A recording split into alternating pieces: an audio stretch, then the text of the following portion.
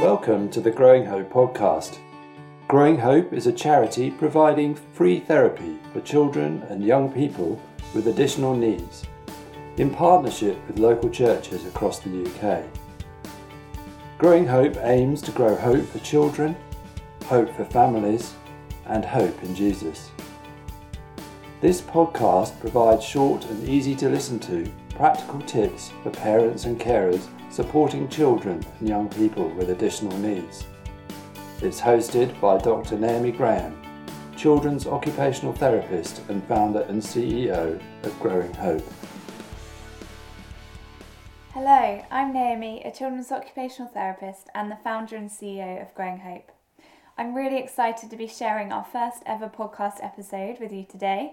This podcast has come about mainly because of a number of parents who I've spoken to who've been finding things tough in this COVID-19 outbreak and lockdown. As Growing Hope, we've been doing our best to support parents through virtual sessions and a virtual parent meetup each Tuesday evening. However, many of the parents I speak to, although they would love to join, have been having massive difficulties with their children's sleep. Sleep is a common difficulty for children with additional needs, and I often come across parents in clinic whose children struggle to get to sleep in an evening, will wake several times in the night, or will wake very early and not go back to sleep. Some parents and carers find that their children sleep okay, and that's great. If that's you, brilliant, you might want to skip this podcast, but you may also find that some of the activity ideas and suggestions are helpful for your child's level of calm and ability to get into a deep sleep anyway. If not for your child, some of the activities you may even find helpful for yourselves. It goes without saying that sleep is important. There are lots of research studies and books which talk about how much sleep has an impact on our health.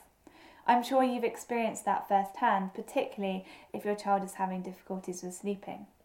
Lack of sleep can impact our mental capacity and emotions, and it can make it harder for us to juggle everything that we need to do in our days. Lack of sleep can impact our children's ability to regulate their emotions, to follow instructions, and to contain their behaviour. So why has sleep been increasingly difficult during the COVID-19 outbreak? You may have been experiencing this for yourselves as well as for your children. I want to start by just recognising that it's a really difficult time. Whether we're doing our job as a key worker, sending our children to school, or completely self-isolating, at home we've all experienced some kind of loss. We're unable to see all of the friends and family that we care about in person, unable to nip out whenever we feel like it, unable to go about our lives in a way that we normally would have done. Whenever we experience loss, we go through different emotional processes.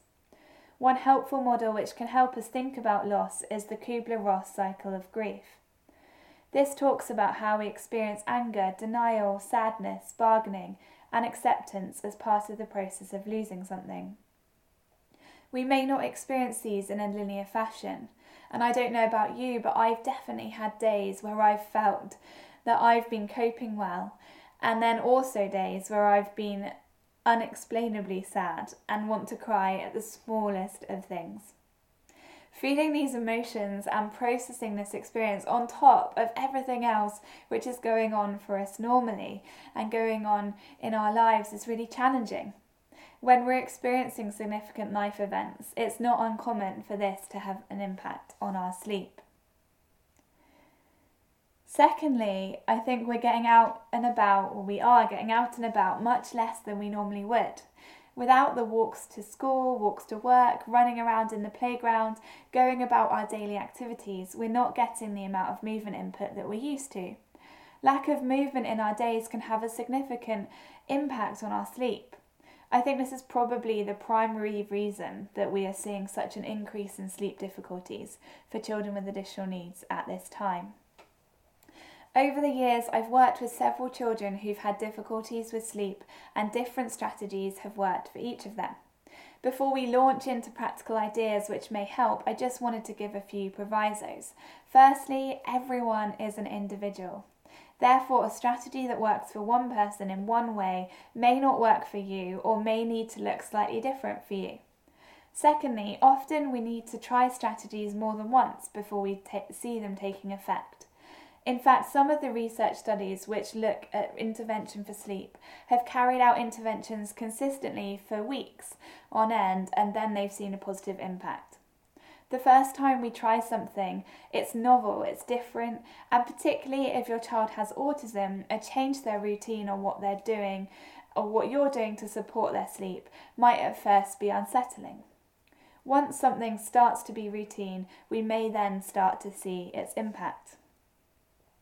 Okay, so we want this podcast to be really practical, and today the 3 tips for sleep are routine, running, and relaxing. There are lots of ideas within these 3 R's. Running is actually about movement generally rather than running, but I thought that with 3 R's it might be easier for you to remember. So the 3 things you can try: routine, running, and relaxing. First, routine. I don't know about you, but I find it really hard to function if I don't have my diary. I'm one of those people who loves to have a paper diary, which I think is great, but it's definitely a problem if you lose it. I lost my diary once and I spent a few weeks apologising for all the things I forgot that I was supposed to be at. If our child has additional needs, we've probably thought about routines a bit more than others, but often I find that we forget that children cannot just check their diary, their phone or their calendar in the same way that we do. Unless we give our children information about what is happening and when it's going to happen, everything that happens is a surprise to them. You may have heard speech and language therapists talk about a total communication approach. This means we give our communication in as many ways as possible to help our children understand what we're saying. By using objects, pictures or signs, as well as words, we can help our children to understand what's going to happen and when it's going to happen. If your child is particularly struggling with sleep, a first step would be to create a routine which will help them get a good sleep. There are some more ideas of what could be in that routine that I'll mention in a moment, but once you've created this routine, it would be really helpful to write or draw this up in some way. This is something you could do either for your child or with your child. You could take photos of your child doing different aspects of the routine and then print it and stick it in order that you can follow the routine with your child. You could use a symbol maker software, or you could just draw pictures. Whatever it is that you do, setting up a routine and giving that information, probably not just verbally but in a visual way as well, may help your child with getting to bed and getting to sleep. It may be that your child has things they would particularly like to do before bedtime, like watching out the window or playing with a certain toy or watching something in particular. Putting these into the routine for a limited amount of time and using a stopwatch on your phone, oven or a sand timer to help keep this to a certain amount of time can also be helpful. If your child wants to watch screens as part of their bedtime routine, limiting this and putting it as early as possible within the routine can help. For all of us, any screen that we watch fires a lot of neurons within our brain, and that can make our brains quite active. Keeping screen free for at least 30 minutes before bedtime can help us with falling asleep. Another part of the routine that may be that we need an opportunity to get our worries out of our system. One suggestion from some children's researchers is to have a worry time, where children can sit with you and talk through their worries, or write them down or draw them and put them into a worry box. It's a good idea to also do this with a timer, so that it's only for a set amount of time each evening. This can help children to feel less anxious as they fall off to sleep. R number 2 is running. Running or movement activities, which we call heavy work because they put pressure through our joints, can help us feel more calm and regulated. The more of these activities we do, the more able we will be able to sleep. This is because of one of our senses called proprioception. You may or may not have heard me talk about proprioception before, but it's our sense of body awareness, of where our body is positioned in space. It means that we can move our body and be aware of its position without looking at what it's doing. You can tell me without looking whether your legs are crossed or not, whether you're holding something in your hands. That's because your proprioceptive sense is sending signals from the joints in your body to your brain to tell you where your body is. The important thing to know about proprioception is that it's a regulating sense. Whether you're feeling overly lethargic and sleepy, or whether you're bouncing off the walls and overexcited, proprioception will help you feel what we call just right, at a level where you can focus on what you're trying to do in the moment. There's lots of research which suggests that physical activity helps to improve sleep. This is part of the current problem with the lockdown situation and our children's lack of sleep. So our challenge is to find as many heavy work, movement activities which help to activate that proprioceptive sense for our children in the day, which will then help them be more regulated at night time and will enable them to fall into a deeper sleep more easily. It's a big challenge when you're stuck in one place, but it's not insurmountable.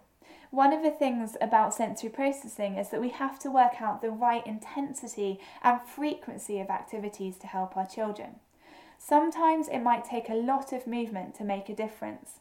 A few years ago, I worked with a family who were really struggling with sleep and found their child often woke in the middle of the night, would be wide awake, jumping around for several hours. And they found that if they did trampoline activities at home and went and ran and climbed in the park twice a day for an hour or more, then their child would sleep through the night. Often, children will need frequent, intense movement activities throughout the day to help them with their sleep.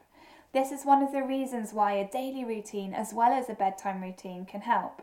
If you put alarms on your phone or movement breaks into your day with your children, you're more likely to be able to help them get the intensity and the frequency of movement that they need. As a start, trying to put in lots of intense movement activities at the beginning of the bedtime routine can be really good. So what activities should you try then? It's R for running. Running is brilliant, really making the use of your outdoor time at the moment can help, so doing as much running as possible. Trying to set your children challenges, run and touch something or pick something up or race you somewhere or just hold their hand and run with them. Any kind of climbing and jumping is good. Perhaps you can try and think of some games you can do outside which involve climbing and jumping. If you find a tree stump, see if your child can climb onto it and jump off it at least 10 times before you move on to something else. If you have a trampoline, try and do 10 big bounces where you hold your child's hand to help them jump higher at least 3 times every day. If you're trying to do things at home, you can have a crash and bang time where you pull the cushions off the sofa, jump off the sofa onto the cushions. It's lots of fun and it gives you lots of input through your joints. You can put animal walks into your routine. Walking like a crab or a bear with your hands and feet on the floor and your bottom in the air can put lots of pressure through your hips and your shoulders. You can try seeing if your child can animal walk from their bedroom to the bathroom, for example. Online exercise videos are a big thing at the moment. Try doing 1 or 2 short videos with your family every day. Other ideas include putting on some music, dancing around, finding a mat or something soft, doing handstands, roly-polies, rough and tumble. If you have a gym ball, try bouncing, rolling over or balancing on the ball. If you don't, creating an obstacle course where your children have to crawl under chairs, do jumping, push along something heavy a couple of times in a circuit can help them get more proprioceptive input. The more of these activities you can intentionally do with your child each day, the more likely it is to have a positive impact on their sleep. Finally, R is for relaxing. As we go off to sleep, we want our children to feel calm and regulated. We know that deep pressure touch is calming and can help our children feel more relaxed. Putting deep pressure touch into the bedtime routine towards the end of the routine, for example through a deep pressure massage, wrapping your child up firmly in a towel after their bath, using a weighted blanket, may help your child to calm down towards the end of the evening. There's some research to suggest that a moderate pressure massage each evening has a positive impact on sleep for children with autism and also for adults with insomnia.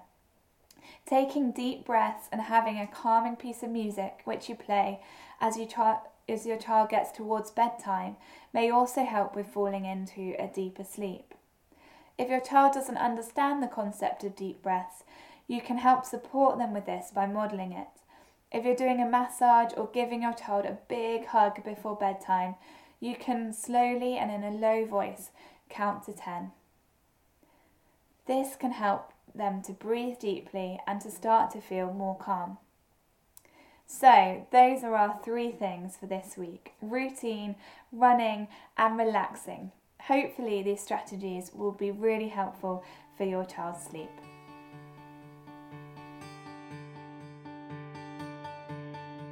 Thank you for listening to the Growing Hope podcast. To find out more about Growing Hope or to sign up to our monthly newsletter, go to our website growinghope.org.uk.